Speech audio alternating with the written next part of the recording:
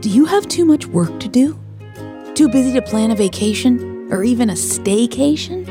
Is it too complicated to coordinate days off or to figure it out with your kids' crazy schedules? Excuses, excuses. It's time to stop overlooking the best remedy for all your work woes. With enough advance notice, you sure can take time off from work. We're not built to work and worry 24/7. You know that. So why not finally do something about it? Welcome back to Why Are We Shouting? With me, Jill Salzman. And me, Miss Roses. Here to help entrepreneurs get down to business.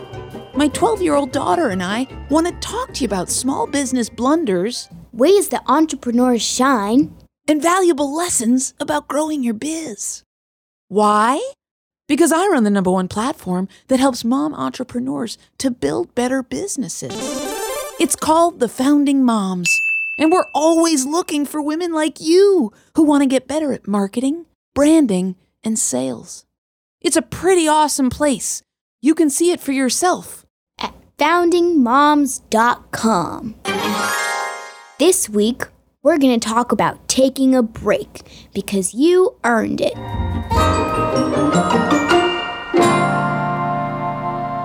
How can you become a better entrepreneur?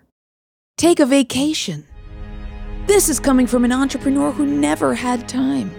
I didn't need to take a vacation. I loved building my business. I mean, sure, put yourself first, self-care, blah, blah, blah. But none of that mattered when what was actually going on in my head was massive anxiety mixed with a splash of panic about not making enough money. What's your panic? That's why we don't take vacations. In 2018, Forbes called America the No Vacation Nation. Small business owners stir up whatever muck they've built into their systems from past experiences. Maybe your worry is failure, or it might be that if you take a break, your business will collapse. There are loads of reasons unique to each one of us. So the work is not in just going ahead and taking a trip somewhere. It's evaluating what stops you from stepping foot out of the business door. Those of you who take your screens on your travels and only check them once a day. Yeah, right. You have more work to do than the rest of us. It doesn't count. If you're working on a vacation, it's not a vacation. When I co-hosted the Breaking Down Your Business podcast years ago, my co-host Brad and I would challenge each other to take what we termed tech breaks.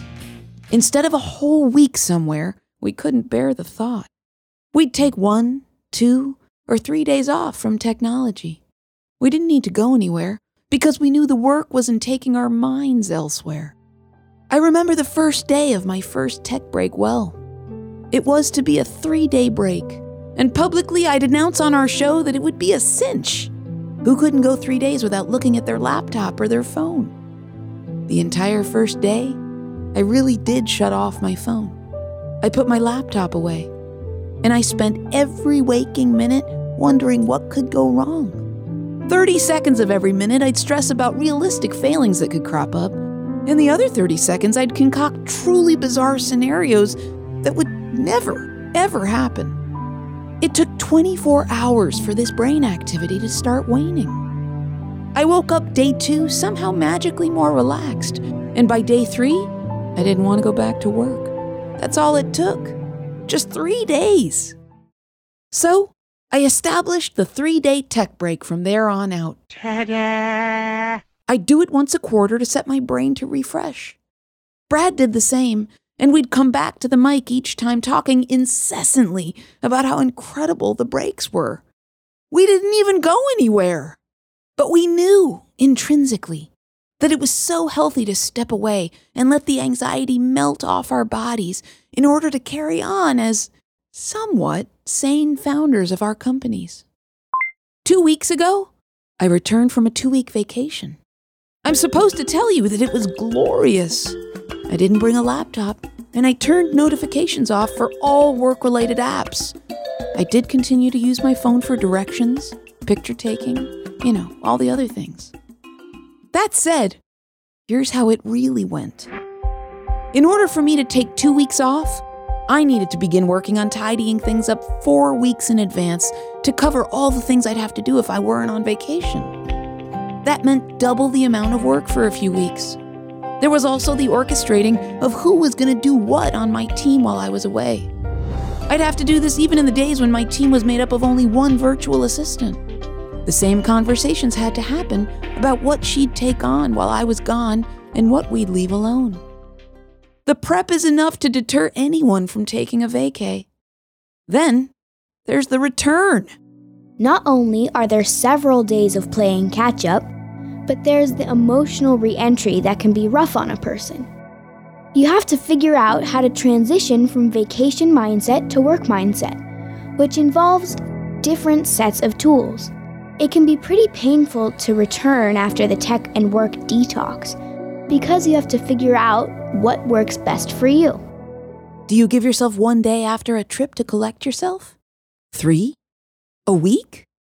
You're just going to have to take more vacations to learn what works best for you, aren't you? Oh, and don't forget, when you return from your trip and you're going to give yourself at least 24 hours until you tell folks that you're back, you're going to spend part of that re-entry day scheduling future vacations. Yes, sir. Yes, sir. Yes, sir. Yes, sir. Yes, sir. Yes, sir. You'll be in the right headspace to do it.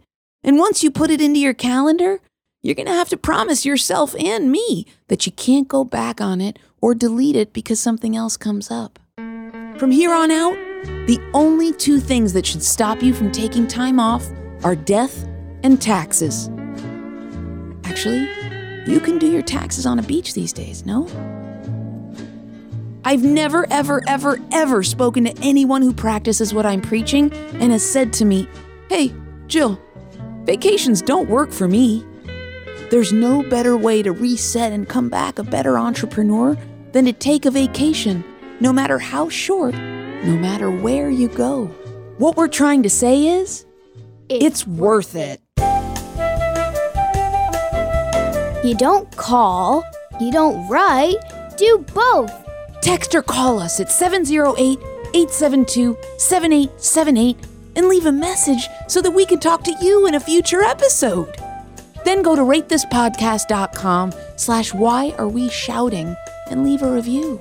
It helps other listeners discover these entrepreneurial stories so that they can build better businesses.